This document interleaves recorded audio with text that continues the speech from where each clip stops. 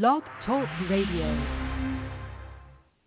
Jean-Luc, Geordi specs, mysteries on the holodecks, asteroids, triple droids, telepathic betazoids, transporter, deadly claw, visitor from LA Law, photons, no Kirk, captain has gone berserk, shuttlecraft, Council Troy, Dr. Crusher's little boy, Klingon rights, parasites, new heights, phaser fights, Data's head, Tasha's dead, Riker's hanging by a thread, celebration, transformations, everyone to battle station. Start the series. It's the next generation on your favorite station. We didn't start the series, but when we are gone, it'll still be on. We didn't start the series. It's the next generation on your favorite station. We didn't start the series. Good evening, Trekkies and Trekkers around the globe. But that awesome song is time for the most awesomest episode of Trek Talking that's ever hit the airwaves. We have a really great show planned for you guys tonight, but first, let me introduce my awesome Trek experts. Let's start off with Eric. Eric is out in Portland. How you doing tonight, Eric? Oh, man, I am doing great. We are sitting at a cool 68 degrees, and it is total spring-like weather here in Portland. We got people out on the basketball court masked up playing games across the street here. It is springtime, and I am feeling good. Excited about tonight's episode, guys. It's going to be fun. We got a lot to talk about. We also have with us Charles. Charles is out in Las Vegas. How you doing tonight, Charles? I'm doing good. Well, we're a little warmer than Eric. We're about mid-70s, though I'm not looking forward to the weekend where they're saying, oh, we're going to get a small peak in temperature. We might float right around the 90s. No, too early to see 90 degrees already. Luckily, it's going to be a cool down right after. Well, it's going to be a warm one. I'm your most excellent host, Uncle Jim, and I'm stuck up here in Vermont, and it is currently snowing and in the 30s. So it's very cold here, very blustery. It's like an April Fool's Day joke, but it's on me. I think Leslie got a couple of inches of snow up in Saranac Lake, actually. But that's okay because it's going to be 50 on Saturday, so go figure, right? Our phone number here is 646-668-2433. We'll be with you guys live for the next couple of hours, so give us a call and join our conversation. We got some great stuff to talk about tonight. We're going to be talking about Star Trek Enterprise, the pilot episode, which I actually just finished watching a few minutes ago, Broken Bow, and also the series finale, These Are the Voyages. Now, I know there's a lot of opinions on both sides of these episodes, so we're going to break that down and talk about it tonight. But we also have some really great stories to talk about. We have another episode of Shatner Says, What? Just how many times has he watched Star Trek? Well, we're going to find out. We'd also like to say congratulations to Hanelle Culpepper on Star Trek Picard. Congratulations for what? Well, you'll have to hang out to find out. Also, Tom Petty visited the bridge of the Enterprise. When and where did that happen? Also, Voyager Documentary gets a name, and Nimoy gets his own day. We have Star Trek birthdays, fan shout-outs, and around the globe. So we have a really great show planned for you guys. Once again, our number is 646-668-2433. We would absolutely love to hear from you guys. Shannon might be listening right now, and hopefully Shannon's feeling well enough to give us a call and join the conversation. We always have a seat at the table for Shannon. Once again, visit us on our Facebook page at Trek Talking and Beyond. Tell us where you're listening from, and maybe you will be featured in a fan shout-out. But before we can do that, I have to turn things over to Eric, and he has to go around the globe. So, Eric, get us started this week. Thanks, Jim. I'm super excited this week because if you remember last week, we actually set a record with one of our top international listening country, and guess what? We did it again this week. So that's right. 3/4 of our listeners come from the United States, where we all hail from, but in our number one slot for international listeners, setting a new record, is the UK with 5.3% of our listeners. They just keep edging up, and we have never had an international country be higher than that. I'm stunned. Thank you guys so much. Thank you all, everyone in the UK, for listening to us, for downloading our show. We just really appreciate it, and it's so awesome that more than 5% of our listeners come from your wonderful set of countries there. So that's fantastic. Thank you so much. In our number 2 spot, we have Australia, pretty much sitting where they were last week with 3.94% of our listeners. Thank you, folks down under. In our number 3 international listening spot, we have our brothers and sisters to the north, Canada, with 3.05, up just a skosh from last week. So thank you all for continuing to listen to us and support us. You know, Canada was out of it for a little bit, guys, but they came back strong, and they've been in this number 3 spot for a few weeks now, so I'm excited about that. Still in our top 5 from months ago and hanging tough, we've got in that number 4 spot Norway with 2.51% of our listeners. Thank you, everyone up there in Norway. We really appreciate you listening. And in our number 5 slot, they just came in a couple weeks ago, and they're holding steady. We have Germany with 1.31% of our listeners. So thank you, Germany, and thank you, everyone who listens to us. We all are friends, and we might sit around and talk about Star Trek by ourselves, but it is so much more fun to do it when we know folks out there listening as well. So thank you very much. Listen, guys, I know that there's a huge, a 6 or an 8 hour time delay between UK and here, something like that.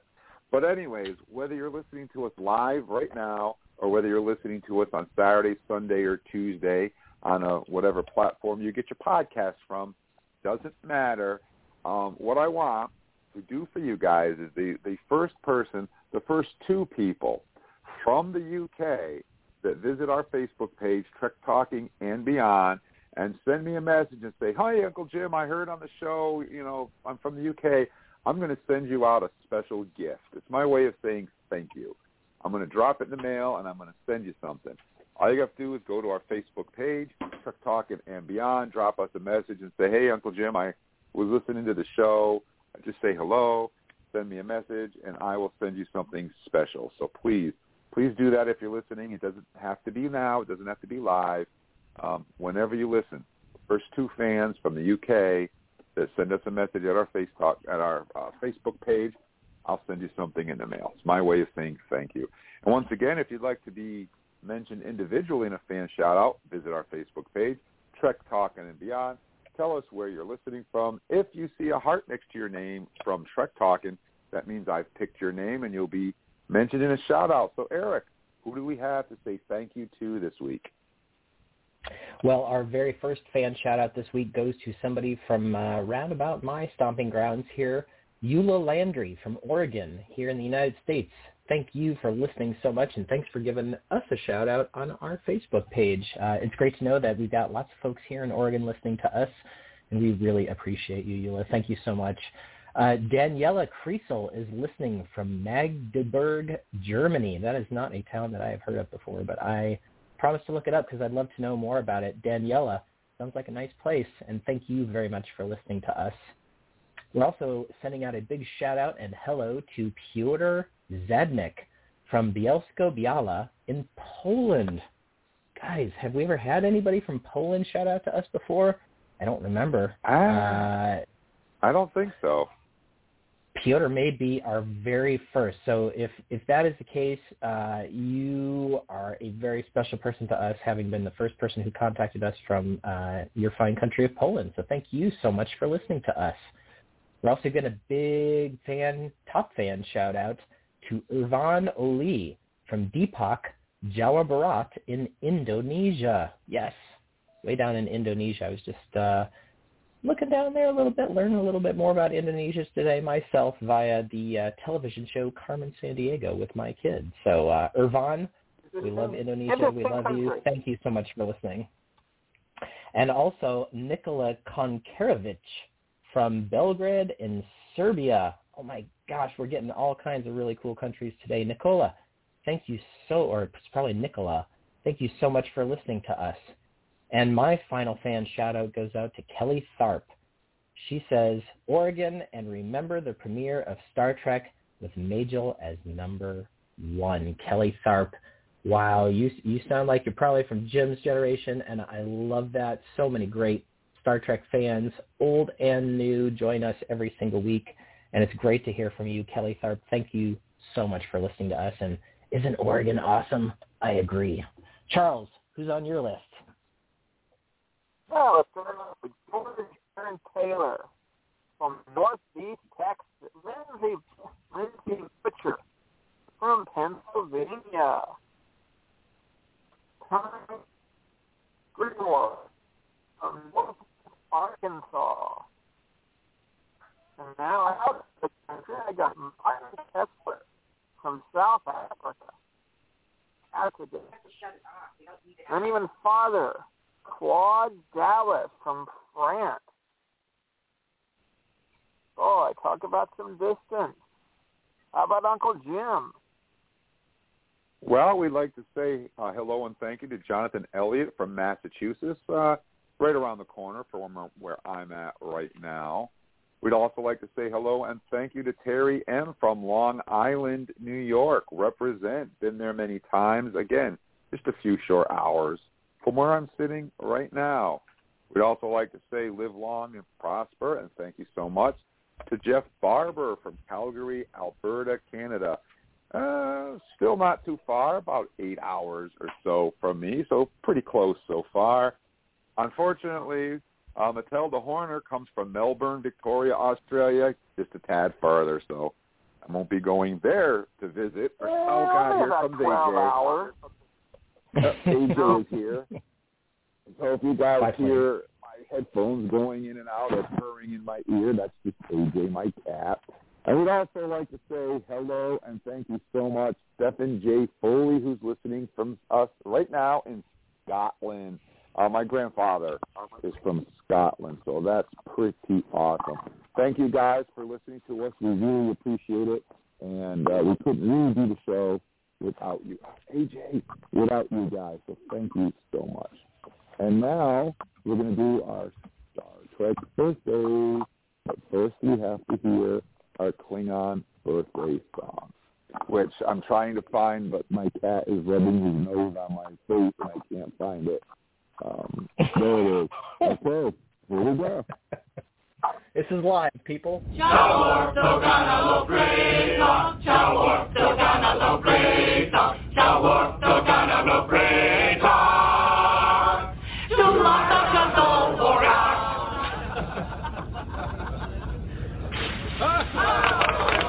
That was not a Klingon song. So every week we start off with our Klingon birthdays, and we always take a moment first to remember those members of our Star Trek family who are no longer with us. And for that, we turn to Eric. So who do we have to remember this week, Eric?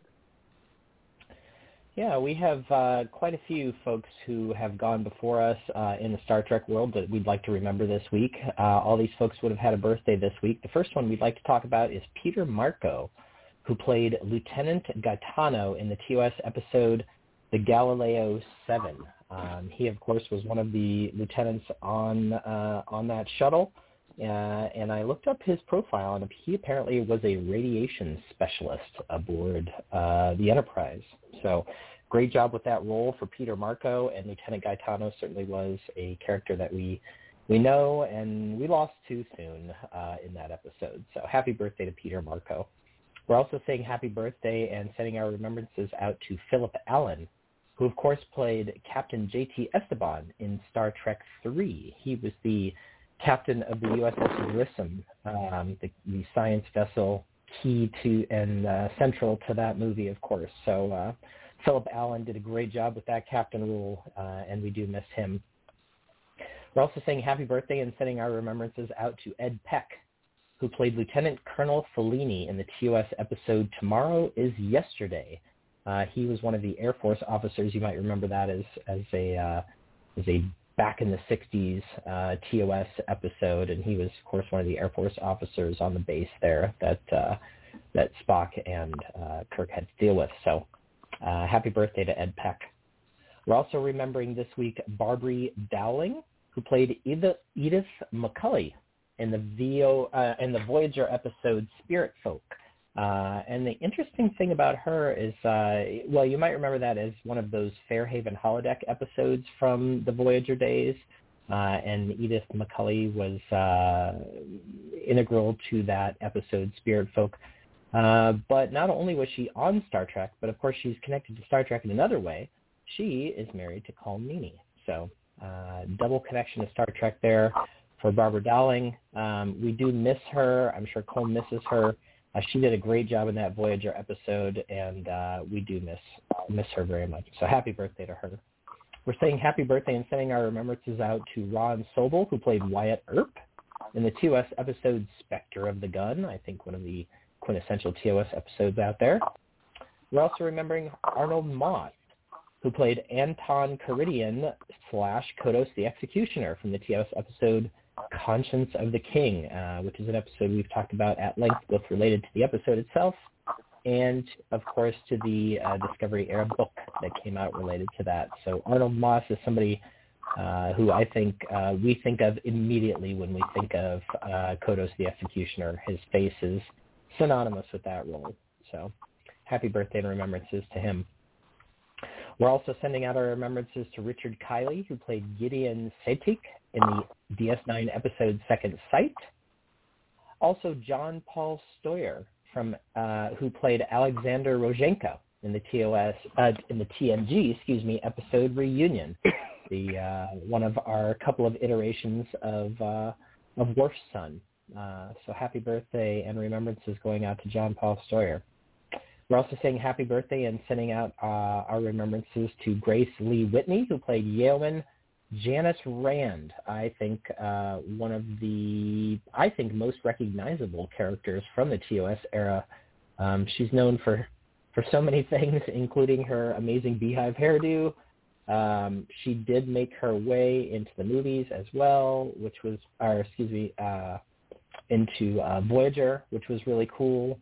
It was nice to kind of see her reappear in a later iteration of Star Trek, and someone that I just really think is a cool character.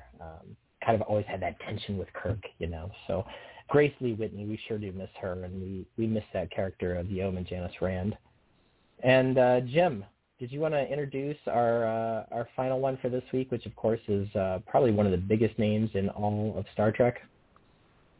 Yeah, I have a really nice soundbite that I want to play for this next person. This next person would have been 90, and this would be the first time that somebody other than William Shatner actually said this incredibly famous monologue, which I'm about to play for you guys, and I hope you guys enjoy it. The final frontier. These are the continuing voyages of the starship Enterprise. Her ongoing mission to explore strange new worlds, to seek out new life forms and new civilizations, to boldly go where no man has gone before.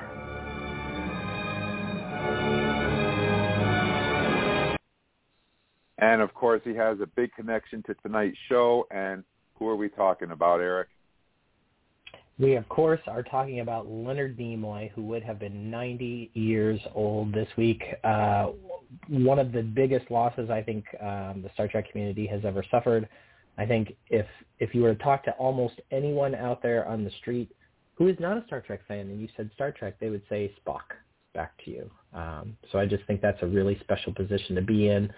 And it's nice to see that his legacy has continued through, appearing in Star Trek Discovery way into the future, which I think is a pretty cool homage to a great character and a great man in terms of his Star Trek legacy. So happy birthday, Leonard Nimoy. We miss you. I had an opportunity to go ahead. meet Leonard Nimoy at a Star Trek convention back in 1990-ish, 89-ish. And I got to tell you, he was incredible. He had a presence when he was up there talking, And afterwards on the autograph line, when I got a chance to meet him, it was like meeting Mr. Spock. Really, mm-hmm.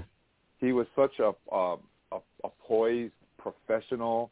It was incredible. You felt like you were around greatness when you met Leonard Nimoy. But he was very easy to talk to. Very open and very outgoing, very friendly guy. And it's meeting him and DeForest Kelley were two of the highlights of my convention-going career back in the late 80s. So I really, really miss him a lot. And it's really a shame that a lot of didn't get a chance to interact with him one-on-one at conventions. He was really a big loss. Well, unfortunately. One thing is, I never got to catch him at a convention.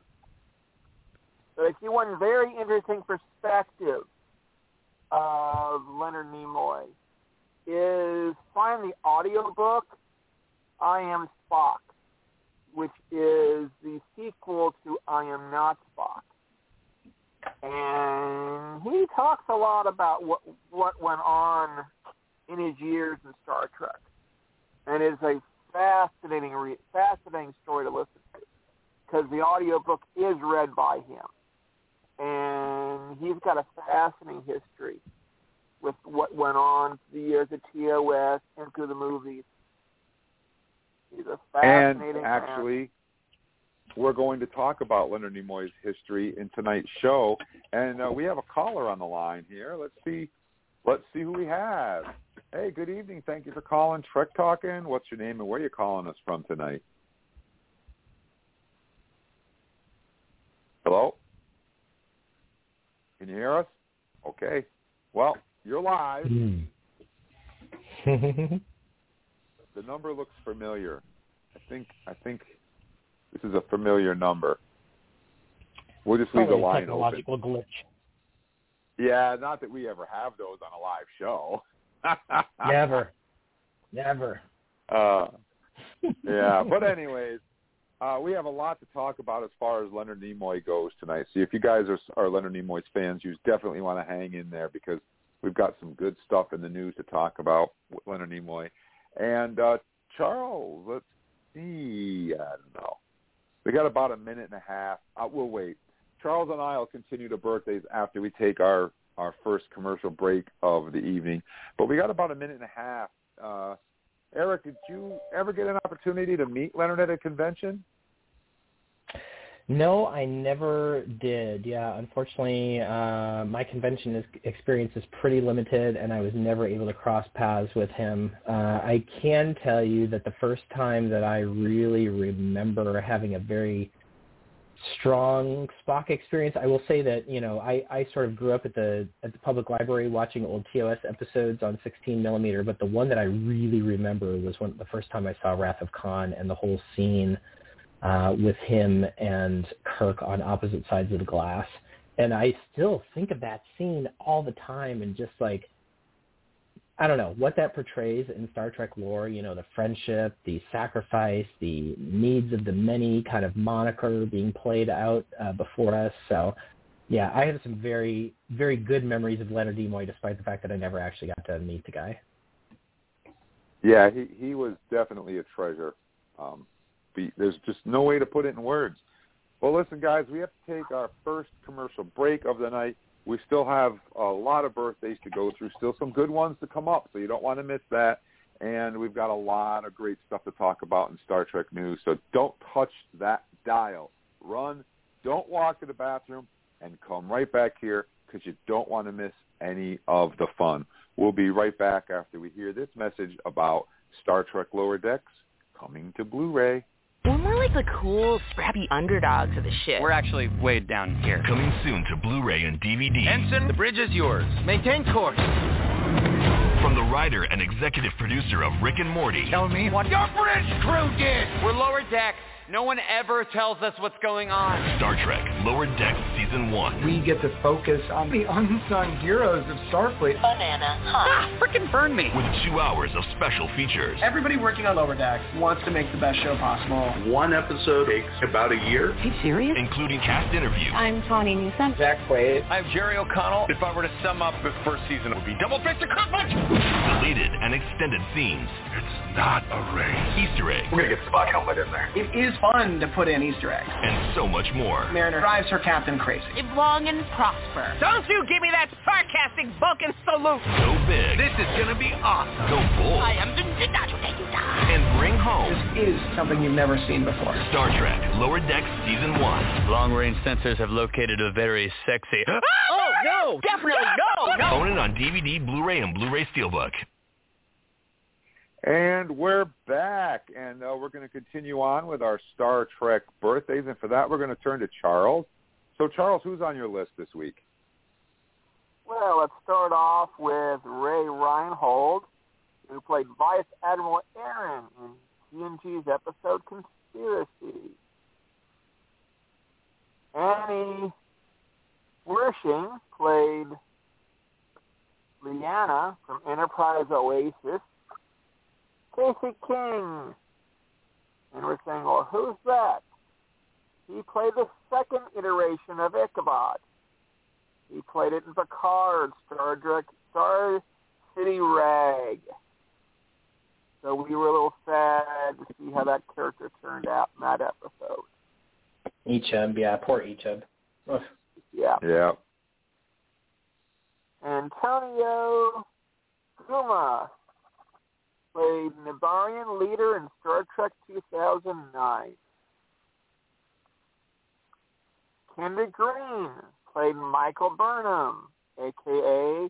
Michael Burnham's natural father in Discovery's Perpetual Infinity, and was also in the short Trek, The Girl Who Made the Stars. Is that true? We should think he's married to Sonequa? Yeah, interesting, isn't it? Yeah. All right. Very interesting. I did not know that. He played Michael Burnham's father, Michael, and he's married to Michael Burnham, to Sonequa Martin Green. That's a pretty cool tie-in. That's wild. Yeah, that's interesting. Marlon McLean played Mizossi in Voyager's Collective, Ashes to Ashes, Child's Play, Haunting of Decks 12, and Imperfection. Kenneth Welch was Admiral Selena Tall in Discovery's People of Earth and Forget Me Not. That was the admiral they were looking for when we found our two new characters.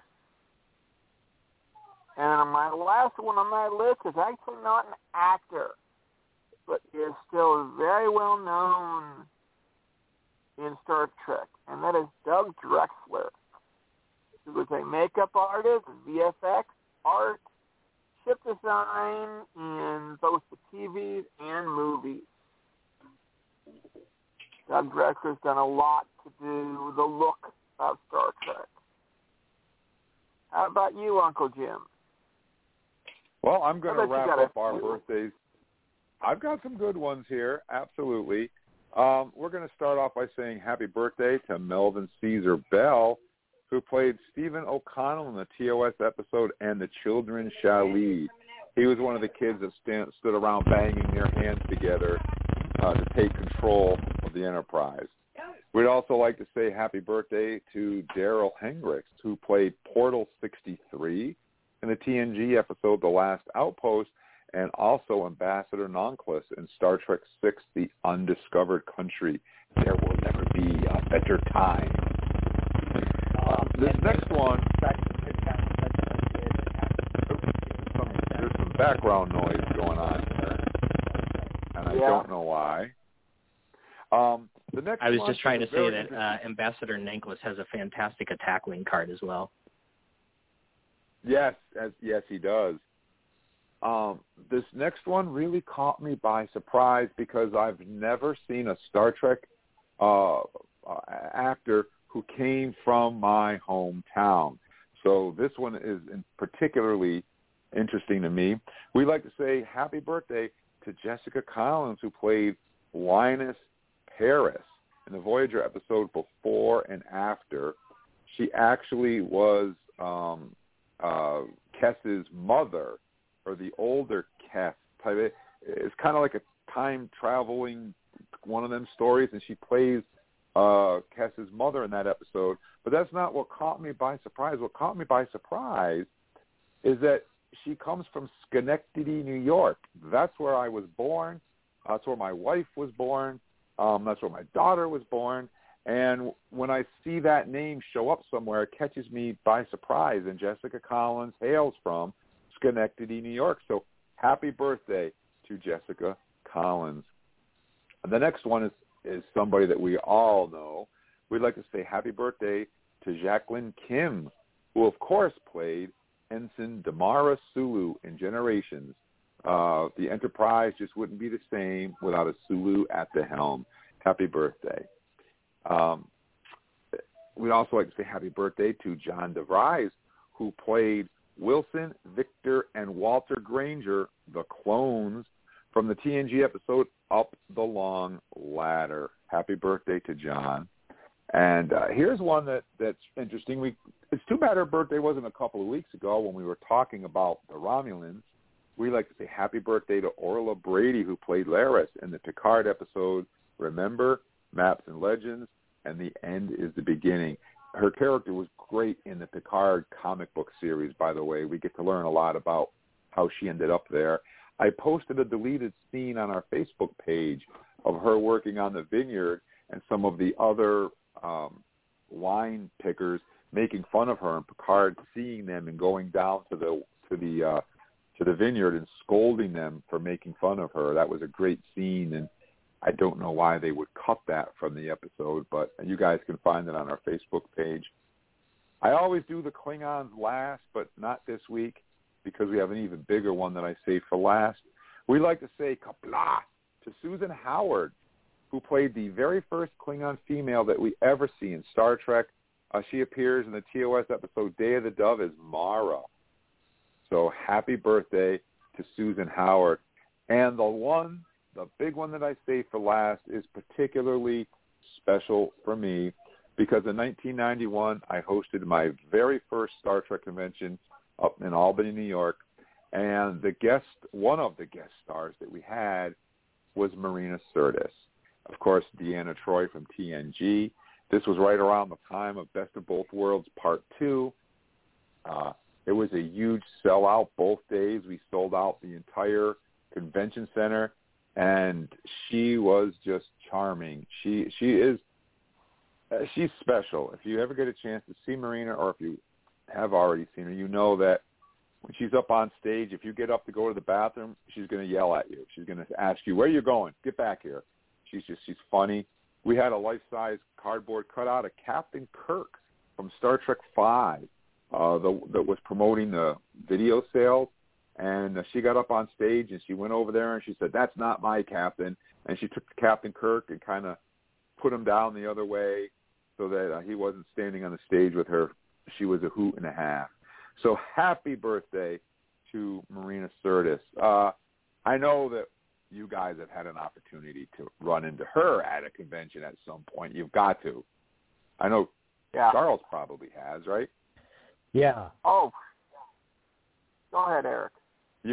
I was just going to say I haven't met her in person, but they've been doing a lot of these virtual events since COVID last year, and so I almost feel like I've met her, even though I haven't had a chance to. But yeah, she's really something special, and I think the one of my favorite parts about her playing Troi is the fact that when they brought her into Picard, she had shown so much growth, I think, as a person and as somebody who really understood Picard and just was able to just interpret his thoughts almost before he was. So great writing on their part. And Marina Sirtis just does a fantastic job. I've seen her on many virtual things. I've never met her in person, though. How about you, Charles?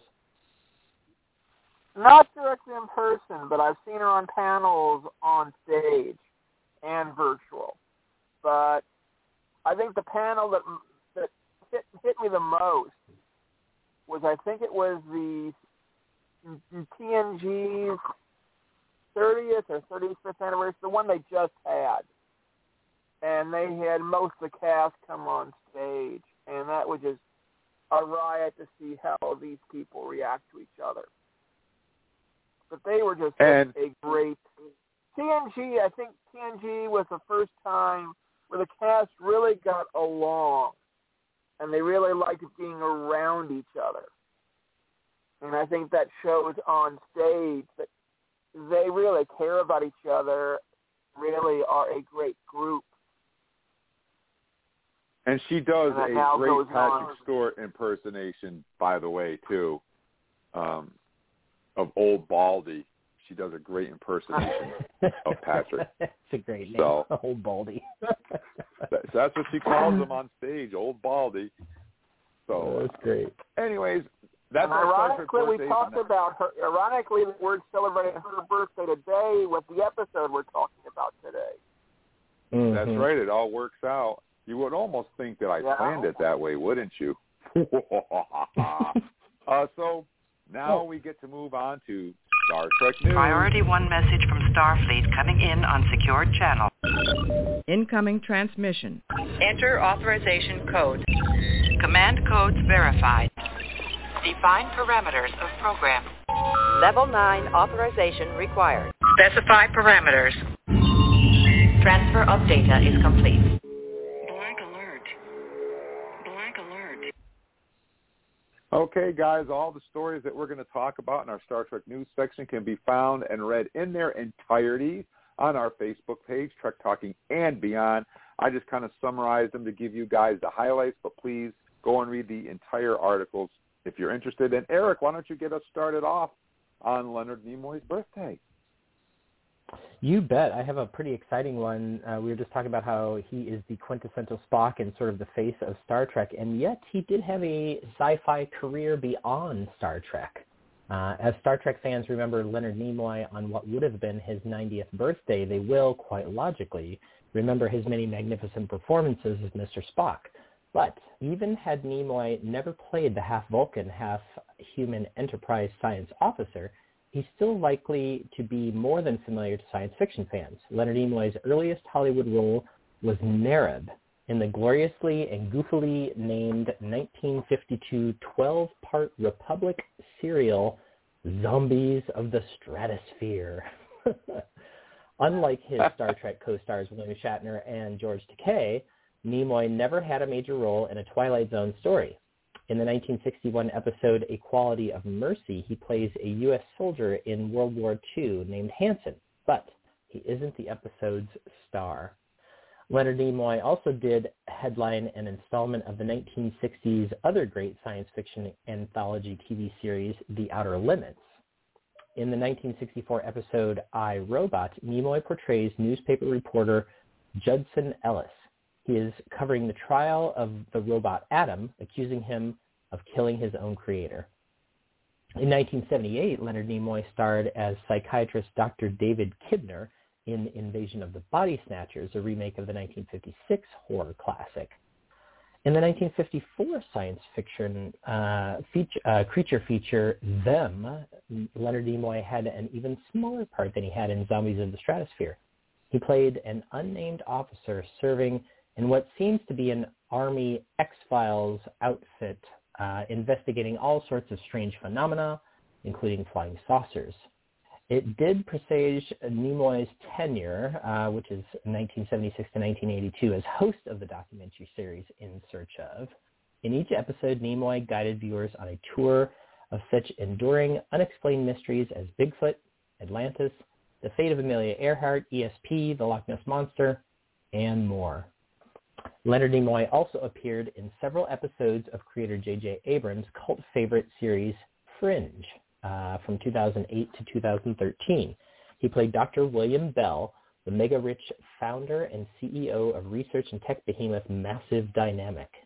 In Bell's alternate universe, Massive Dynamic appears to be headquartered in the World Trade Center, which survived the terrorist attacks of September 11, 2001. He also, which I think this is so cool, he voiced Galvatron in the 1986 Transformers movie and Mr. Moundshroud in The Halloween Tree from 1993, a film narrated by and based on the works of science fiction grandmaster Ray Bradbury. The voice and face of Leonard Nimoy lives on for science fiction fans, but his work as Spock remains his most enduring contribution to the genre. And I don't think it's any small thing. What Charles was talking about, the fact that he is a joy to listen to on any book he narrates. So I second Charles's recommendation for listening to that book rather than reading it, because I don't know. There's something about his voice that is just mesmerizing to me.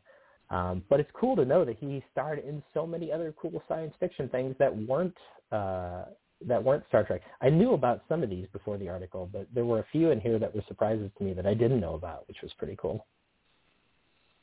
I love Invasion of the Body Snatchers myself. That's a great movie. Yeah, Invasion of the Body Snatchers is amazing, and the fact that he was actually in the Transformers movie, the 86 Transformers movie, that to me, too, was just so cool. I remember when I first saw that movie and I heard that voice, I was like, that's Leonard Nimoy. That's absolutely Leonard Nimoy. So excited. So yeah, something really special and a long and storied career that went outside of Star Trek, in addition to, of course, being quintessential Star Trek. So yeah, so Jim, you're up next. What you got for us? Well, in our ongoing feature, Shatner Says, what? What? William Shatner reveals he has never watched an episode of Star Trek. It's all painful. Believe it or not, William Shatner may be best known for his role in Star Trek, but the veteran actor has never even seen an episode of the iconic show. Shatner, who turned 90 last week, said that it's too painful to watch himself act as Captain James T. Kirk. He said, I have never watched Star Trek. There are many episodes I don't know. There are some movies I don't know.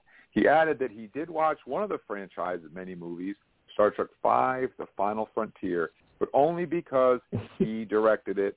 I had to watch that one, he said, but it's all painful because I don't like the way I look and what I do. You know what?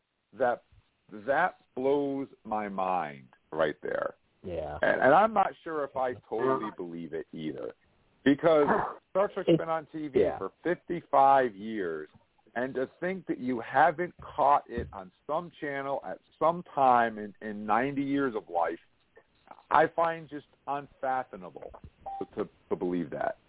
But he says it's true. So it must be. I don't know. It does seem a little unbelievable. I mean, that's a lot of years for you to be in a franchise and you've never seen an episode of something you've been in for that long. I mean, I guess it could be true, but some people don't watch TV. I know that's true. But that's true. I mean, he says here in this article that he doesn't watch it because he doesn't like seeing himself. So that's also very interesting, and probably somebody could write a paper on that. Yeah, that was just an interesting story I thought might be fun. But Charles, you got an interesting one that I thought would be fun to throw in here. Oh, definitely an interesting one. Star Trek turned 55 to the awesome photo of the icon Tom Petty hanging around out on the Enterprise. Star Trek celebrates its 55th anniversary in 2021. And if you're like me, you have no idea what gift to give on such an occasion. Social media account of Tom Petty seemed to have figured it out. So as fans of the series and the musician, we're amused and amazed by this awesome photo of the singer aboard the USS Enterprise. The late singer's Twitter account has posted some cool snapshots in the past, and this certainly has been one of the best. The design of the ship is from the era of Star Trek. that of the original series. Although there seems to be a debate as to whether the photos were taken, where the photos were taken. Right now, the prevailing theory is it wasn't on the set, but rather the Star Trek Adventures attraction featured Universal Studios. We can go back and forth all day on the specifics, but at the end of the day, Tom Petty hung out in some sets of the Enterprise, and that's pretty cool. You take a look at that, because cool. I definitely would like to have seen that. It is pretty cool, and the picture they're talking about is on our Facebook page. But the particular picture they're talking about, if you guys remember the Universal Star Trek adventure, the picture where he's sitting is actually taken from the bridge of the Reliant, which gets taken over by Klingons. It's not on the actual bridge of the Enterprise that you as the fans sit on. So that's what makes me think they might be right. But it's an interesting picture, and I thought it was a fun story to throw out there. So that's pretty cool. Oh. If you're a Tom Petty. Definitely a good memory of Tom Petty, too. Mm-hmm. Yeah, so. And but, Eric, we're not done with Leonard Nimoy yet, are we? We are not. We have even more Leonard Nimoy news this week. Leonard Nimoy, the touching Star Trek moment that made Spock's star, quote, burst into tears. Leonard Nimoy died in 2015, but he had managed to reprise his iconic role in J.J. Abrams' first 2 Star Trek reboot movies. Nimoy had taken some persuading to return as Spock, having turned down 1994's Star Trek Generations, which Shatner starred in opposite Patrick Stewart's Jean-Luc Picard. Nimoy ended up playing an older Spock who went back in time in a movie that Abrams had told him they could not make without the star and would not attempt if he didn't sign on. According to his wife, Susan Bay, after the conversation about him reprising the Vulcan in 2009's Star Trek, the actor had remained silent and emotionally overwhelmed by his decision to return. Quote, when Carl Urban introduced himself as Leonard McCoy and shook hands with Chris Pine, I burst into tears. That performance of his is so moving, so touching, and so powerful as Dr. McCoy that I think DeForest Kelley would be smiling and maybe in tears as well. During the 2009 press conference for the first reboot movie, the late star was asked why he chose to return then. Nimoy said, quote, the makers of this film reawakened the passion in me that I had when we made the original film and series. I was put back in touch with what I cared about and liked about Star Trek and why I enjoyed being involved with Star Trek. So it was an easy way to come on home. The star died during pre-production on 2016's Star Trek Beyond, so the film paid tribute to both him and Chekhov's star Anton Yelchin, who had tragically perished at the age of just 27 a month before the film was released. I think that's a pretty moving thing, and I would agree. I mean, for me, Carl Urban is certainly one of the shining stars of the 2009 Star Trek movie series. His portrayal of Bones is spot on, and it sounds like Nimoy was pretty moved by it. Yeah, and I thought that was a great article because, Leonard Nimoy actually says in the article he came back to Star Trek because it made him remember and feel like he did when he made the movies and TV shows. And I think that's important for people to hear that message right now because so many people, you don't know how many times I read, it's not Star Trek, it's not Star Trek, and it's like, well, you know what? It is Star Trek. So sit back and enjoy it like Leonard Nimoy did. So, anyways, we have a lot more news to mention, and before I do this next story, I want to bring you guys into the mood. I want to set the mood for this next story.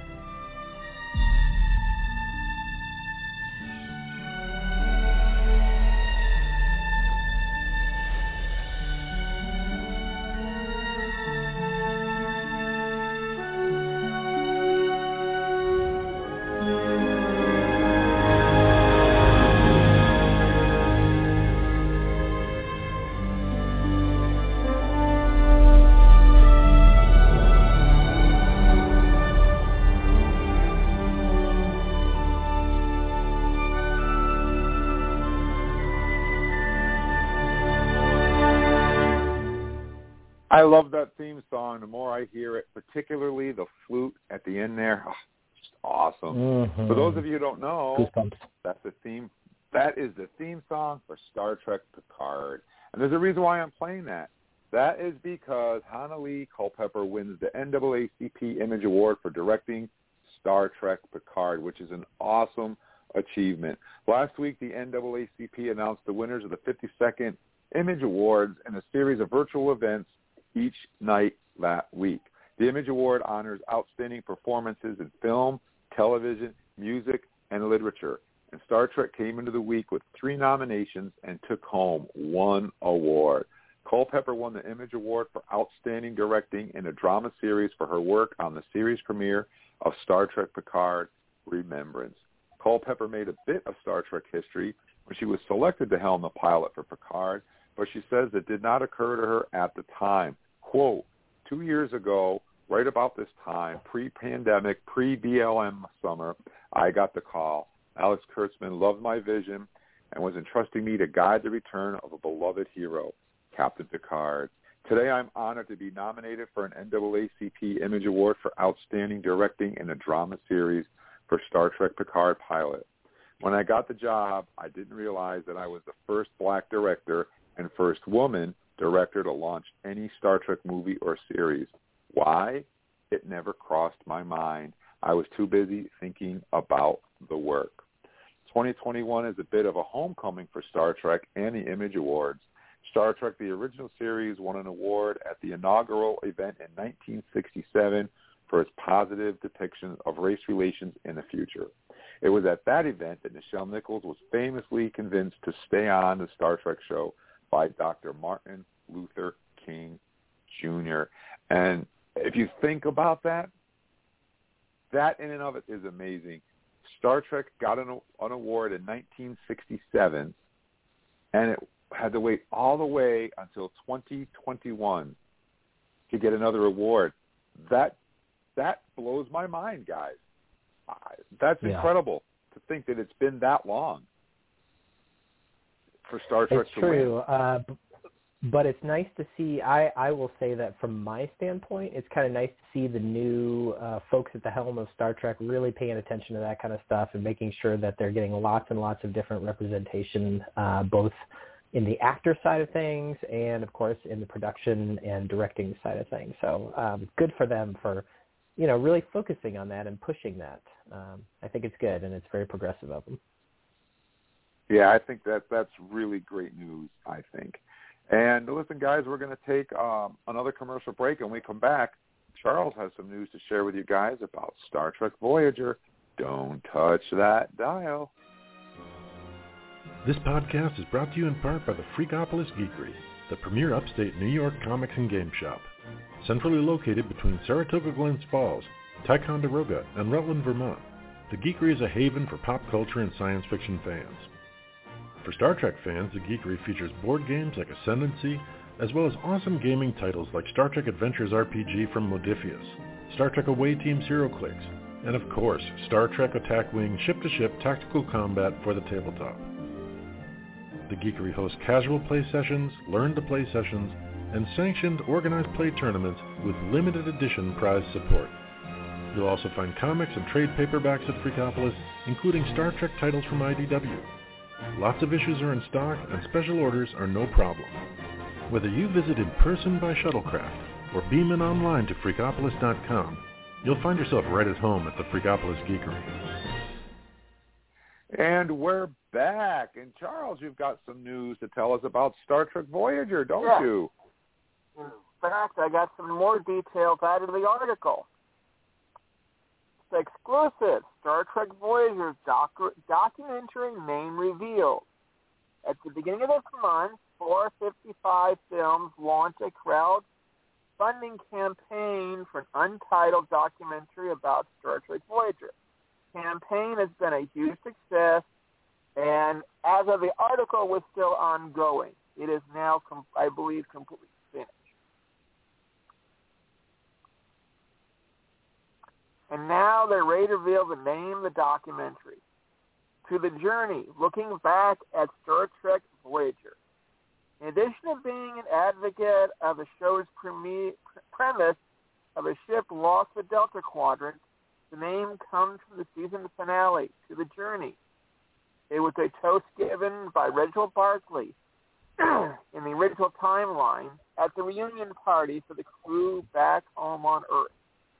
Last week we reported that Voyager's documentary had announced a new stretch goal, which intends to remaster footage from Voyager using the documentary in high definition. At one point, they were going to say, we reach one goal, we'll do part of the movie. Part of what they'll do is they'll grab clips from the original show and re-put them into high definition. Well, that goal got surpassed. And they hit a couple more goals before they finished. One goal was, they said, okay, let's see if we can, how many backers we can reach. They finished with over 10,000 backers. Now the next goal is even more interesting. The current record for a documentary is approximately $1.1 million. The new the Voyager documentary, over $1.2 million. So this is probably one of the biggest crowdfunding documentaries ever backed. So this is going to be even bigger than what we left behind. And just the support that this thing got has been incredible. They can't guarantee how much they'll get to high definition, only because they got to work with CBS and Paramount to get hold of libraries. And what you're literally doing is they can't just sit there and say, oh, give us this one clip. No, we got to research and find out what day that scene was filmed, and they get the raw to go in and edit that footage and rebuild it into high def. And if you're ever curious about that, go find yourself a DVD of what we left behind and look at the extended features. And they'll actually explain how that process is done. It's an incredible process, but it's a lot of work and a lot of time to sit there because Voyager and DS9 were never made in the proper format to actually get to high definition. And it's an expensive process. They've done it to TNG and to TOS, but they haven't done to anything else because it's so expensive. And Eric, we're not done with Leonard Nimoy yet, are we? No, and I'm so excited that we have yet another article about him. Leonard Nimoy's family team up with the Museum of Science to establish a Live Long and Prosper Vulcan Salute Monument. That's right. The Museum of Science in Boston, one of the world's largest science centers and one of Boston's most popular attractions, in collaboration with the family of Leonard Nimoy, legendary actor of the historic television series Star Trek, announced the development of a monument honoring the Boston native to be located at the Museum of Science. The 20-foot illuminated stainless steel monument designed by artist David Phillips will be shaped in the famous Live Long and Prosper hand gesture that the actor's character, Mr. Spock, was known for. It will be located in front of the museum at Science Park, welcoming visitors and Star Trek fans from around the world. The Live Long and Prosper symbol represents a message that my dad believed so strongly in, said Julie Nimoy, daughter of the entertainer. My dad always loved Boston, and he would be honored knowing that the Museum of Science would be the permanent home to this memorial. The sculpture not only depicts one of the world's most recognized and loved gestures for peace, tolerance, and diversity, but it will also be a beautiful tribute to my dad's life and legacy. The Museum of Science and the family of Leonard Nimoy will collaborate on the next phases of development of the Leonard Nimoy Memorial Sculpture, which will include finalizing the site plan, fundraising, and construction.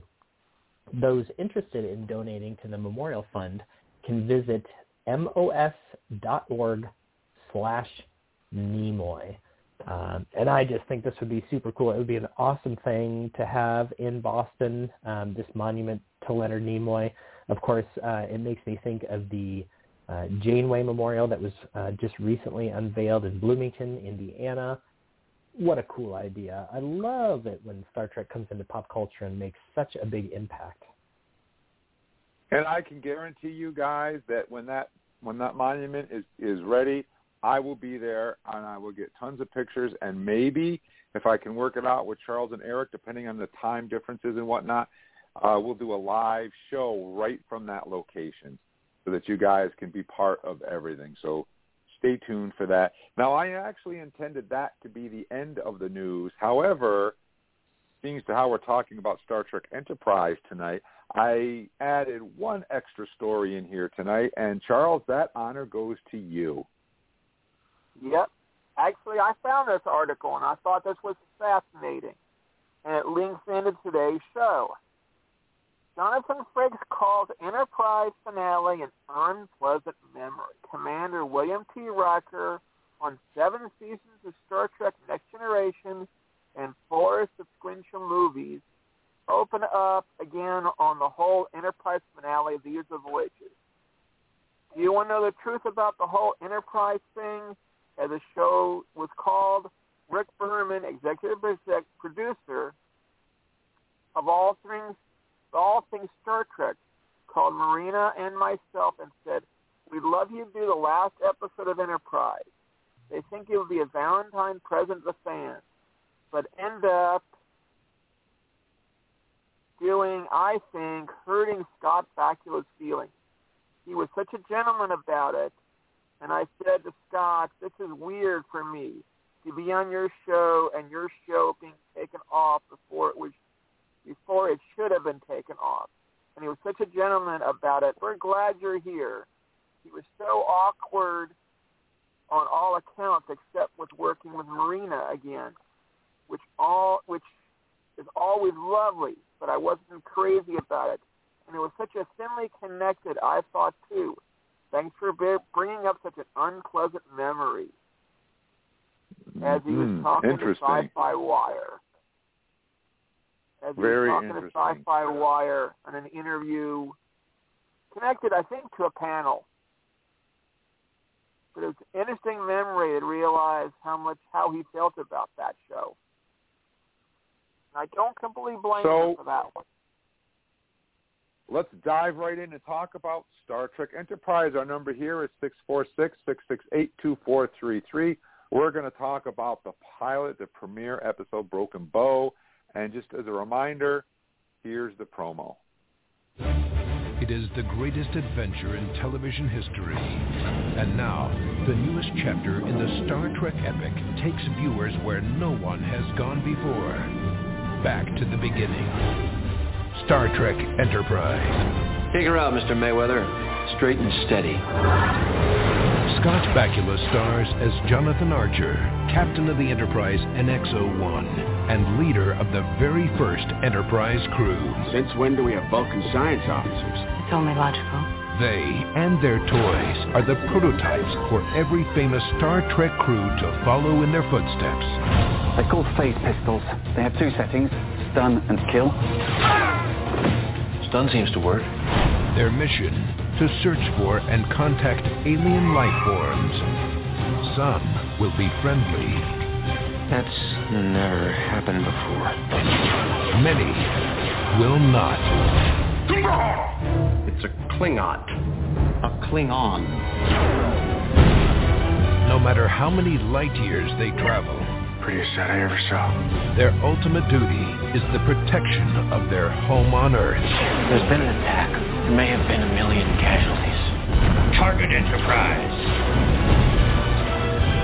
Fire.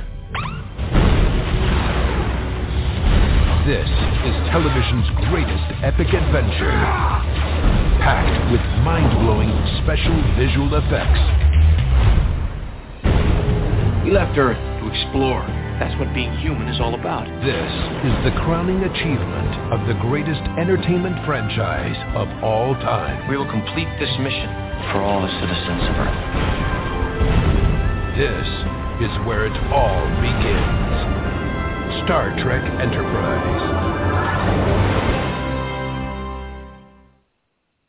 So the pilot episode, Broken Bow, is a double-length episode. It was originally aired on September 26, 2001.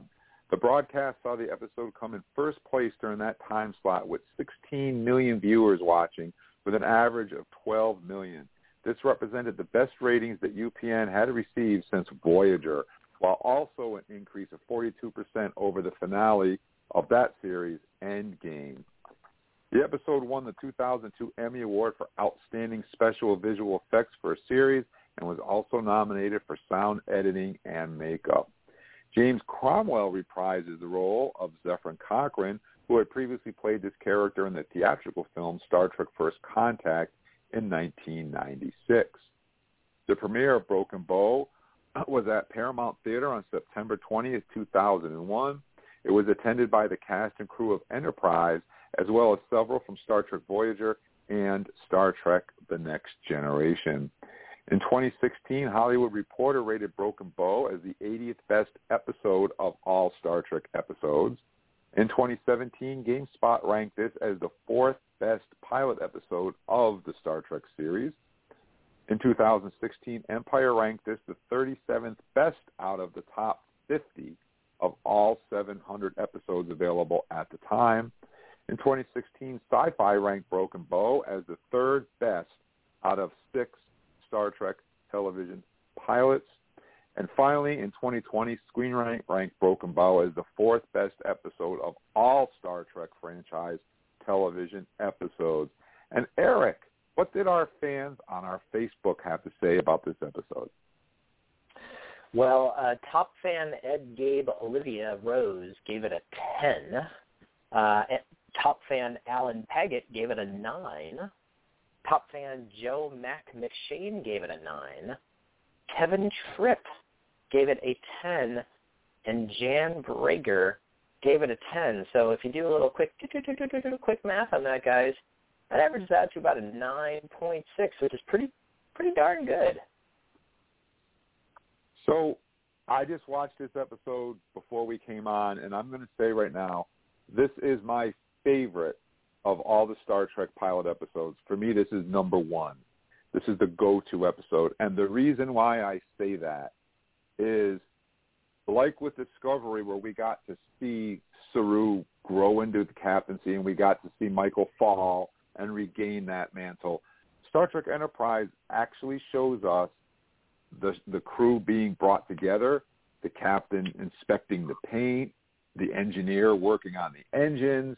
We get to see everything happen before our eyes, and they leave on their first mission. And that's something that we don't see in Star Trek. So it's a unique perspective.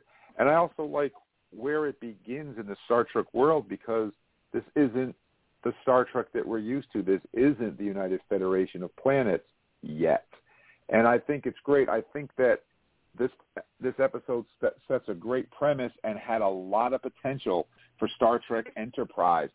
Unfortunately, I feel that for whatever reason, the writers, the producers just missed the mark just ever so slightly with Enterprise, and they didn't seem to get it back until it was too late and it had already been canceled. But I love this episode, and I'm right up there with all of our fans, 9.6, 9.8. That's just about where I would put it. It, like I said, it's my favorite episode. I really, really enjoy this episode. So I'm going to give it a 9.8. How about you, Eric? Well, I'm right up there, Jim. I think that the first episode of DS9 is probably my favorite, but I think Broken Bow is right up there, and I think it's for some of the same reasons that you were just mentioning. I like the fact that we get a crew that doesn't exactly know what's up, right? They are stepping out for the very first time. I think the episode does a really nice job of drawing these parallels between the lessons that Jonathan Archer learned from his dad. They show those few scenes where he's kind of flying the remote control shuttle out on the beach. And the lessons that he learns, I think, are uniquely human, which are things like, trust your gut, or, don't be afraid to take a leap of faith and go out there on a limb, even if you don't know exactly what's out there. That, I think, is really successful in this episode. I also think it's particularly successful the way that they play the Vulcans and their role that they've had in Starfleet so far for the last 90 years. We learn in this one that, this is set about 90 years after First Contact. So the Vulcans have been around advising the Earth as they develop their technologies and that sort of thing. And, of course, the Vulcans take a uniquely conservative approach towards things. They don't really take risks. They analyze things to the nth degree, and then they execute a plan once they feel like they know exactly what's going on. And the episode not only shows how humans kind of work against that, and there's a little bit of Top Gun feel to that, I think. Jonathan Archer and Trip and a few of the other characters really read as kind of flyboys in this episode. I do think that that it's there are a lot of lessons learned by not only the folks from the Federation but also the folks, the Vulcans, frankly, specifically to T'Pol, who I think grows even in this little bit of episode, and then of course she grows immensely throughout the entire series, and we learn a lot about her and why she decides to stay on the Enterprise at the end of this episode. So, there's so much to talk about. I don't want to take up all our time, but I love the recruiting scenes where he goes around, he grabs Phlox. Phlox is introduced. Basically he grabs Phlox because Phlox is the only doctor he's ever met that has ever met a Klingon before. So I love that it's kind of just happenstance that Phlox ends up on the ship. He goes and he recruits Hoshi because he realizes what a valuable asset she's going to be. And I really like her in this episode, despite the fact that she's a little bit of a damsel in distress when they go down to the planet and they kind of have to save her. She still brings invaluable knowledge and trying to interpret Klingon for the first time, that sort of thing.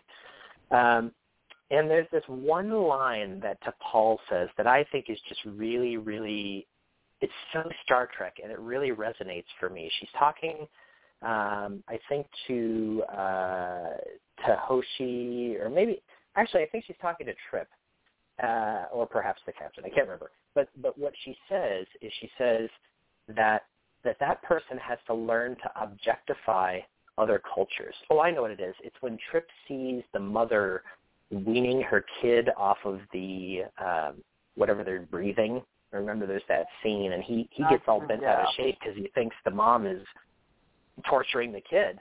And T'Pol's like, listen, dude, you don't understand every single culture that's out here. And it's best if you try and look at it all through an objective lens. And I frankly think that human beings could stand with a little bit more of that in general. Looking at others who are different from them through an objective lens and evaluating them that way rather than saying, oh, they're not like me, therefore they're wrong.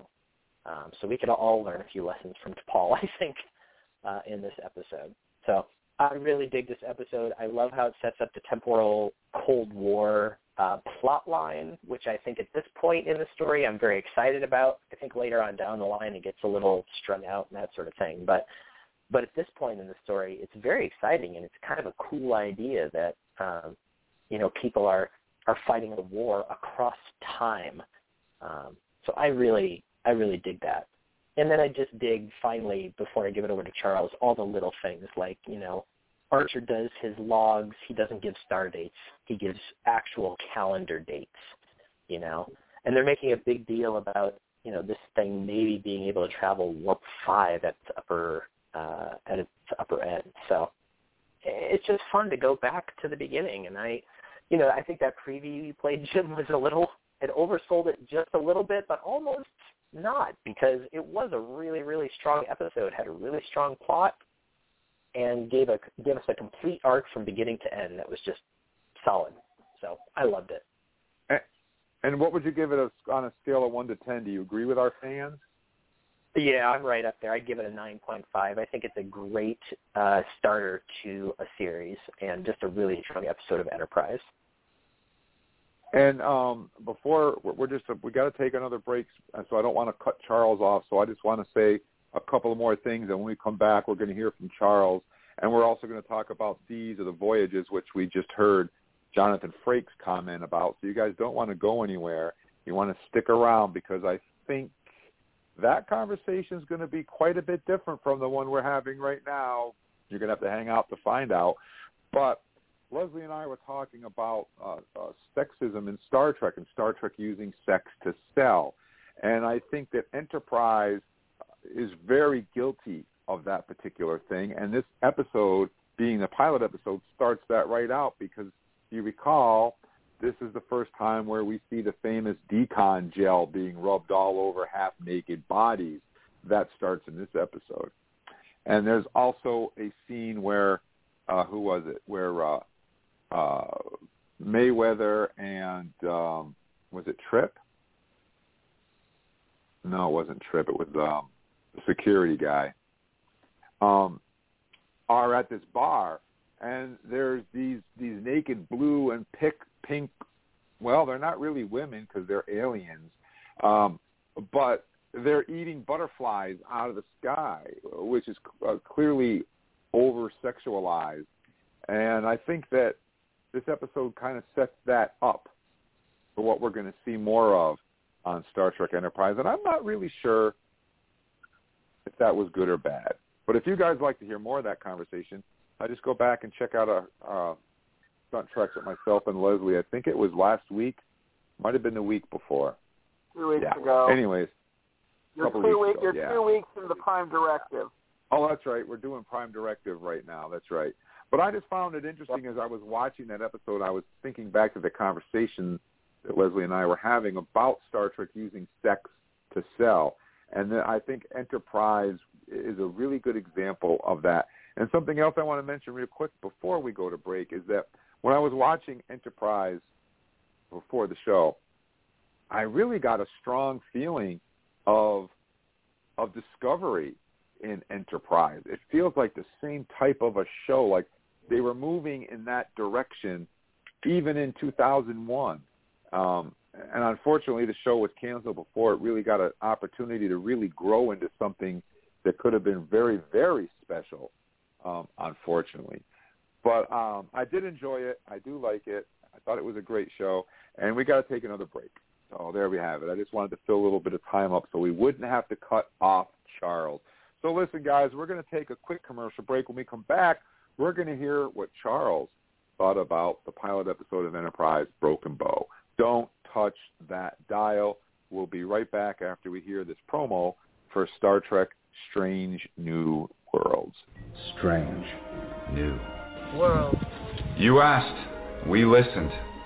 It's happening. Wow, I'm so glad I finally get to share this news with you guys. Speaking just for myself, I have never received more love from a fan base than I have from the Star Trek family. Without you, this wouldn't be happening, so thank you so much. I can't wait to put on that gold Starfleet uniform and deliver number one right along Captain Pike and Spock. It is a huge honor. And it means even more for us to be able to announce this right now at a time when so much of the planet is hurting. The ethos of Star Trek is so curious and welcoming and unifying.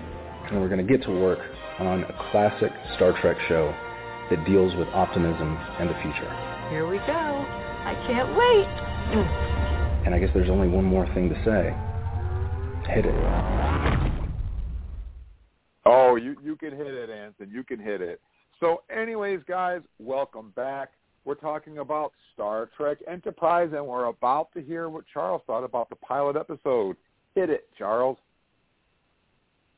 Well, I'm surprised one thing you didn't mention on it that kind of is a tie-in towards Discovery, and this also shows the fact that it's post-Gene Roddenberry. One of the things was always I heard mention the fact when Gene was around, and they did it all the way through TOS, through Voyager. is everybody got along. And in this series, not everybody gets along. We immediately see the captain challenge the ambassadors. He openly, in front of an admiral, challenges the Vulcans to claiming they're holding them back. He stands up against his science officer and the fact that he'll challenge her. And I think she changes in time because of all of that. But you definitely see a point where not everybody gets along, and there's a lot of problems in it. They get in their first battle, and they can tell they're not ready for their first battle. But it's interesting just to see the early stages of what happened. And I agree, they kind of set up, too bad they went into the Xindi War. And I think that's what took Enterprise apart. And I think that wasn't a direction they should have gone. They should have done a little bit closer, trying to stay a little to what pre-existed, not creating their own future. As we hope that Stranger World doesn't go too far out of the way. But it's a good premise. It's interesting to see the Cap still to the era of, just like Kirk, of the captain going down the planet and then being involved in the action, which Riker will present later on in the future. But they got a good hold and a good start in the series. And they had some good ideas to start with. We should have kept one path and not the other. I think I'll give it about a 9. Good start. I haven't decided which is my favorite opener. If it's DS9 or Discovery. For my pilot. Discovery is a tricky one because if we're going to talk about the Discovery premiere, I guess it's difficult because there's more than one, I think. So we got to talk about that when we get to Discovery as to what episode we think would be the premiere. We'll get to that later. But at any rate, and you know what else was cool? It was cool to see a transporter and people afraid to use it. I thought that was great. Kind of echoes McCoy later on TOS. I chuckled when I heard that. So now we're going to talk about These Are the Voyages. And if you don't remember, here's the trailer. UPN next. Just beyond the next planet, just beyond the next star. The last hour, the last episode ever. One incredible goodbye. It's been a hell of a run. I believe I'm going to miss you. As distant future generations look back. A frig is bigger than this. A lot of things change in 200 years. On her last heroic missions. How many died? 71. Her journey ends where the Federation begins. Here's to the next generation. Star Trek Enterprise, the final episode. UPN next. Okay, you heard it. These Are the Voyages is the series finale of Star Trek Enterprise, the 22nd episode of the 4th season and the 98th episode of the series overall. It first aired on the UPN network on May 13th, 2005. These Are the Voyages is a frame story in which the 22nd century events of Star Trek Enterprise are recounted in the 24th century holodeck recreation that is insinuated into the Star Trek The Next Generation episode, The Pegasus. Reaction to These Are the Voyages was negative. Critics and cast alike believe The Next Generation frame robbed the characters and their fans of closure, and the death spoiler alert, black alert, the death of Commander Trip Tucker felt forced and unnecessary. The final episode attracted 3.8 million viewers, the highest number since the previous season. After a strong premiere, Enterprise had grappled with declining ratings throughout its run. By the 4th season, fewer than 3 million viewers tuned in each week. These Are the Voyages was negatively received by both critics and the show's cast. Before the episode aired, Blaylock called the episode appalling. She followed up her remarks by saying she was upset over the finale being a Next Generation episode rather than an end for Enterprise. Connor Trenier, who played Commander Trip Tucker, felt the finale should have had a memorable farewell that he described as a MASH moment, but the producers did not want such an element. Anthony Montgomery, who played Ensign Travis Mayweather, was similarly displeased with the finale and said, "I feel there could have been a more effective way to wrap things up for our show, as well as the franchise as a whole. It just seemed to take a little bit away from what the Enterprise cast and crew worked so diligently achieve over the past 4 years." While Frakes enjoyed working with Sturgis again, he said, "The reality is it was a bit of a stretch to have us shut down the Enterprise cast show, and that in hindsight, it was a disservice to them." Reviewers were also critical of the Next Generation's tie-in. Sci-Fi Weekly's Patrick Lee said the framing story reduces the Enterprise cast to the status quo of lab rats. Lee further noticed that even without the guest appearances, the episode did not live up to the best offerings of the season. And finally, Rob Salem of the Toronto Star said the cameos served no narrative purpose and that the episode robs the characters and their fans of any significant long-term development, satisfying sense of closure. And Charles, what did our fans on our Facebook have to say? Okay, Larry Nolan gave it a 5. Fun idea for an episode, minus some parts, but not an episode to end a series with. George Jenkins, nice idea, but terrible execution. So he gave it a 2. Eric Morgan, horrible episode and insult to the series. Gave an absolute 0. Patrick Sanchez Ruiz, really? That's it? Come on. She's giving it a 1. Andreas Gasarias, not a good season finale, but a good episode. A hard 7. Leland Heffernan, the episode had some good moments as a single episode, but not as a season or series finale, giving it a 3. And those few scores we've got gives us a total of 3.25. And I'm not blaming fans for this one. So, Charles, why don't you lead us off? What did you think? Do you agree with the fans? Okay. Well, I had gone in and did a lot of binging on Enterprise. But once Infinity War got done, I reached the point like I need a break. And only reason I've gotten through parts of season 4 because of our discussions on Trek Talking. So today I actually got a chance, pulled it up, and actually watched it. And I looked at the episode and it's like, okay, why?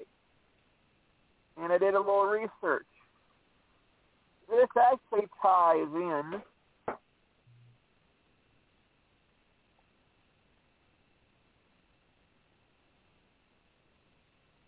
okay, I'm here. I was like, this ties in, and I'm not sure why, but in the season 7, episode 12 of The Next Generation, that is when we had the issue with Riker and dealing with the Pegasus, the cloak ship, and what they ran his previous command. And you kind of look at like, okay, because I saw the points like, okay, this episode came in filming, and I'm switching. This episode was filmed in 2005, except that TNG ended up in 94, and the movies end up in 2002. So they go, wait a minute, it's past 2002. Riker's command his own ship, yet we're looking to realize, oh, wait a minute, we're backtracking back to the TNG series. And it got me a little confused at that point. But the way he disjointed the series, he kind of broke in and he'd skip around in it. I found it also interesting that he'd sit there and I found it interesting that they had a character in Enterprise called Chef, but Chef was actually never seen until the final episode. And in this episode, he played Chef.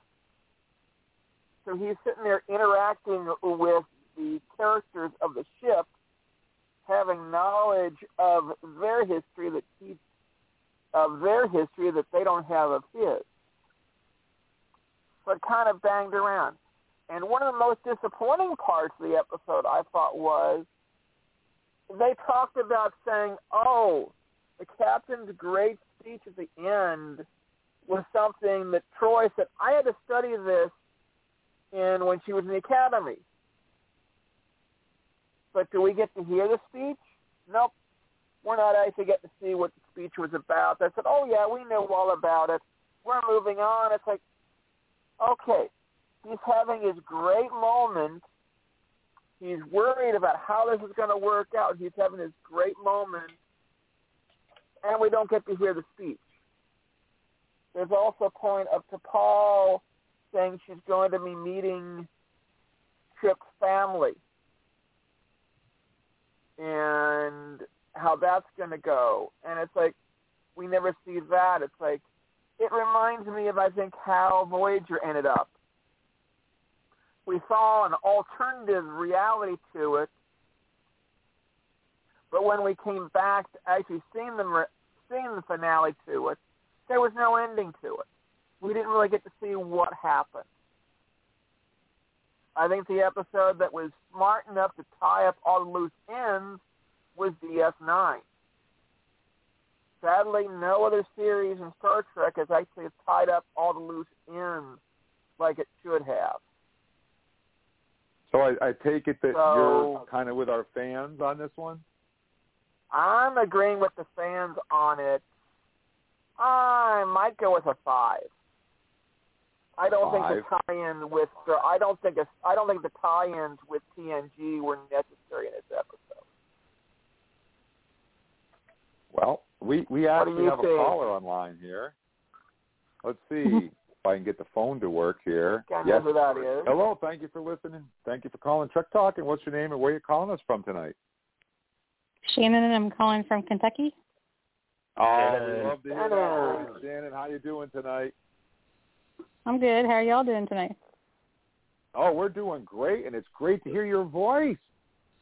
Thank you. Awesome. So why don't we take it from me and say, what does Shannon think about the episode? Let's put her right on the hot seat. No, that's fine.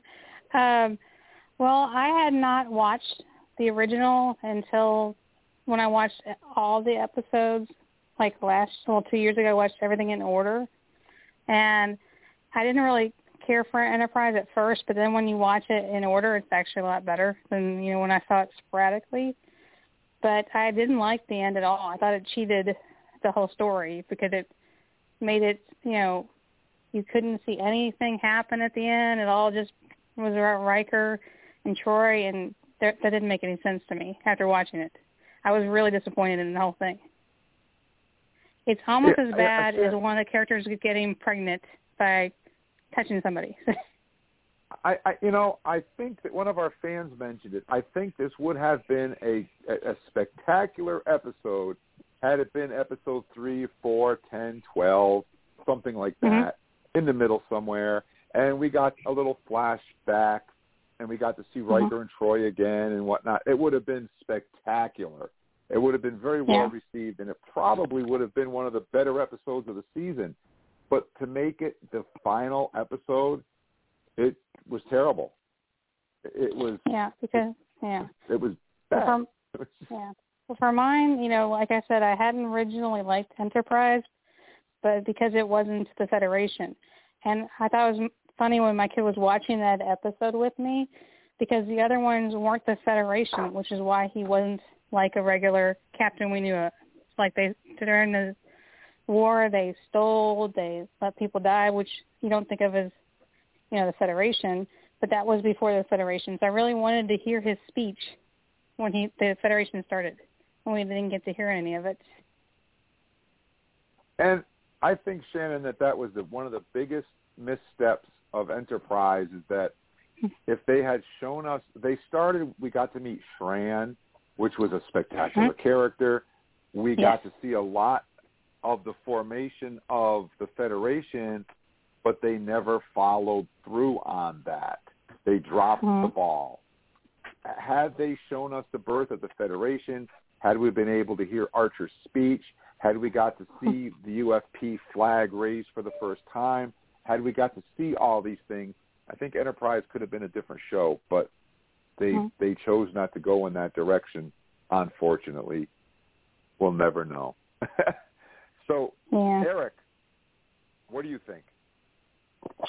Well, yeah, I mean, not to heap on top of the pile too much here, but I'll even disagree, I think, a little bit with you, Jim, where you said it might be a good episode if it wasn't, the final episode. I actually think that even then it wouldn't be a good episode, and here's why. I think the story is all over the place. You don't really know whether you're supposed to care about the Shran story with his daughter getting stolen, which, by the way, Shran getting involved in shady business dealings and that being the reason that his daughter gets taken away. Heck no. He is a man of honor. That's a totally ridiculous storyline. Doesn't fit with his character at all. So that's totally unbelievable. You have Riker playing chef, which is kind of an interesting idea, and yet was he chef all the time? No. Was there a chef character all the time? Maybe. Certainly the conversations then that he was having with all of the characters on board were not historical, right? They were the conversations that those characters would have had if Riker was the chef asking the questions. So that whole idea of him kind of trying to get insight from characters from the past doesn't work with him as the chef, because he's now influencing the whole thing. So it, like, from a story standpoint, that didn't really work either. And then, of course, everything you guys are saying about the fact that there's all this buildup about them being the genesis of the Federation and not actually getting to hear the speech or see the story at all. So just a real kind of like, it was really, of course, everybody's already said it, but it was really much more of a Next Generation episode, I think, than it was an Enterprise episode, and it certainly did a disservice. I think part of it had to do with the fact that, the way that they used to do these shows is you almost didn't know until one season was over whether or not you were going to have a next season, right? And I think that the cancellation of Enterprise was maybe a little bit unexpected, and they kind of had to wrap it up in a way that that they didn't really want to wrap it up at the end. It wasn't like it was planned out. It wasn't like all season 4 they knew that this was going to be the last season. They were expecting a season 5, and they didn't get it. That was unfortunate, and probably one of the reasons it was not a great episode. And, the one thing I will say is I am sorry, spoiler alert, you already said the Trip died. At least he died saving some other people, so there was some,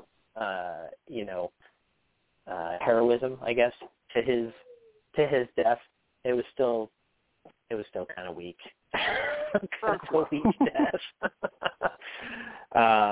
And then there's like little token moments thrown in. They throw in Data's voice at one point, which of course brings you even more out of the Enterprise story. There are these beautiful shots of the Enterprise D, which probably don't belong in an Enterprise episode. So, it was just it's really tough to watch. I hate to totally rip on one episode, and I was really looking for things to like. I watched this. I've probably seen this episode at least a half dozen times, if not more. I kept looking for really the kernel of awesomeness. I was like, there has to be a kernel of awesomeness, and if there is one, I'll just say that that it's kind of the way that all of the characters are able to say goodbye to each other in different ways throughout the episode. Even though we're not collectively able to say goodbye to them or actually get closure ourselves, there are certain moments where, T'Pol and Trip have a nice moment, or Archer and T'Pol have a nice moment, or that sort of thing. So little tiny lights in a sea of darkness for this one for me. Yeah. And so what would you agree with our fans? Yeah, I'd go. Yeah, I mean, I think 3 is probably even being a little generous. It's awful. There are a few episodes of Star Trek I can think of that are worse than this one. I can certainly name some, but this one's right. The last episode of the original series was horrible.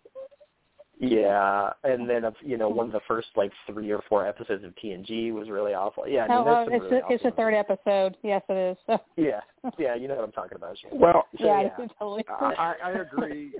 I think a 3 might even be too good, actually. But you know what?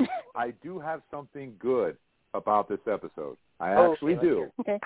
Let's hear it. And okay. You ready? Here it is. Uh-huh. Space, the final frontier. Yes. These are the voyages of the Starship Enterprise. Its continuing mission.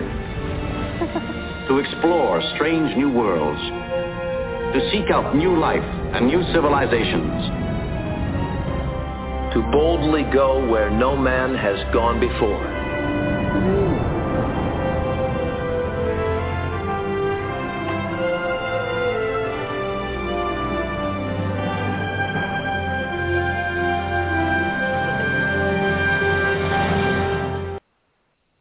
Okay, that was the best part. Would you not agree? Definitely one of the best parts. Yeah. Of the good parts of the episode, probably one of the best. Yeah, I wish they'd fixed the line that would have been in there that they'd done from the movies and changed the line from man to no one. Yeah, but it was an old. They were doing a throwback, probably. Yeah. I think they were concerned with continuity there, and I think in retrospect, if they did it these days, I think they would change it to no one, and they wouldn't care that it was inconsistent with the original series.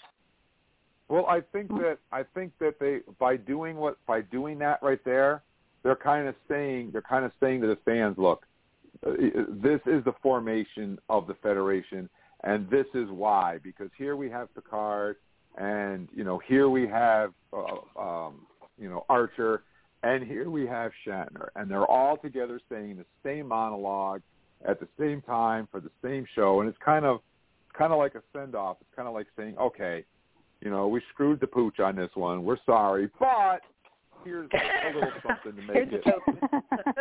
Here's a little token to make it better for you. So, I did find something good to say. I want a fan fundraiser for season 5 of Enterprise, because that would be awesome. I would love to get just a little bit more to kind of close it out. Yeah, because the Star Trek continues. The next 2 seasons were so much better with an ending of the show. Totally. As I said earlier, I think Enterprise gets ragged on a lot, and I think that Star Trek Enterprise had a lot of potential. It really, really does. I think they made some bad decisions, but I think they were getting back on track when the show got canceled. And I think some of the best episodes are in season 4. And I think if they had given it a chance, it may have become something so much more. But we'll never know. But you know what? Give it a chance, guys. Go back and watch it. I can name a couple of excellent. If you've never watched Enterprise, listen to your Uncle Jim right now. Start with the pilot episode. Watch the first one, okay? Then jump up to season 2's Regeneration. Fantastic. Also, check out Carbon Creek, another fantastic episode. You ever wonder where Velcro came from? Watch that episode and you'll know. Watch those episodes, all right? And give Enterprise a chance. I think you'll find there's a lot of diamonds in the rough. Okay? Just trust me on this one. All right, guys. Well, we're out of time. We got to wrap up another show. Hard to believe, isn't it? Wow. Yeah. Again. I just want to say, remind you guys in the UK, please head over to Trek Talking and Beyond and send me a message and say, hey, Uncle Jim, I listened to the show. I'm in the UK. Let me know, and I will send you something special in the mail for making that ranking so high for the second week in a row. 5.8 was it 5.18 last week, 5.30 this week. We broke a record last week. We broke a record this week. So that's incredible. I want to say thank you to you guys in the UK. So shoot me a message, and I'll shoot you something special in the mail. I also want to say thank you so much to my Trek experts. We'll start off with Eric. Thank you for joining us tonight and Trek Talking with us, Eric. I really appreciate it. Always a pleasure, guys. Thank you, and Shannon as well. Oh, yep, and Shannon, of course. Thank you for joining us. It's been a while, and it's great to hear your voice again, Shannon. So thanks for hanging out with us tonight. Well, thanks. I'm glad to be back. You're always welcome here. And, of course, Charles. We couldn't do the show without Charles. So thank you very much for hanging out and Trek Talking with us, Charles. Oh, thank you, Jim. It's always fun talking Trek. It is. And having our guests. So quick. And I want to let you guys know that next week we're going to set the clock all the way back to where this whole thing began, and we're going to talk about The Cage. Classic episode. Wow. So you guys want to blow the dust off of that one and watch it. And we're also going to talk about the pilot. We got the pilot for TOS, Where No Man Has Gone Before. Or is it The Man Trap? I don't know, but I picked Where No Man Has Gone Before. So we're going to talk about The Cage and Where No Man Has Gone Before next week. So you want to hang out for that one as well. I'm your host, Uncle Jim, saying thank you so much. Wherever you are listening right now, we really appreciate it. We couldn't do the show without you guys, and we really appreciate it. Make sure you visit us on our Facebook page. Make sure you tune in next week. Same bat time, same bat channel. Hailing frequencies are closed. Good night, everybody. Good night, and prosper. Hi, guys. Let's see what's out there. Engage.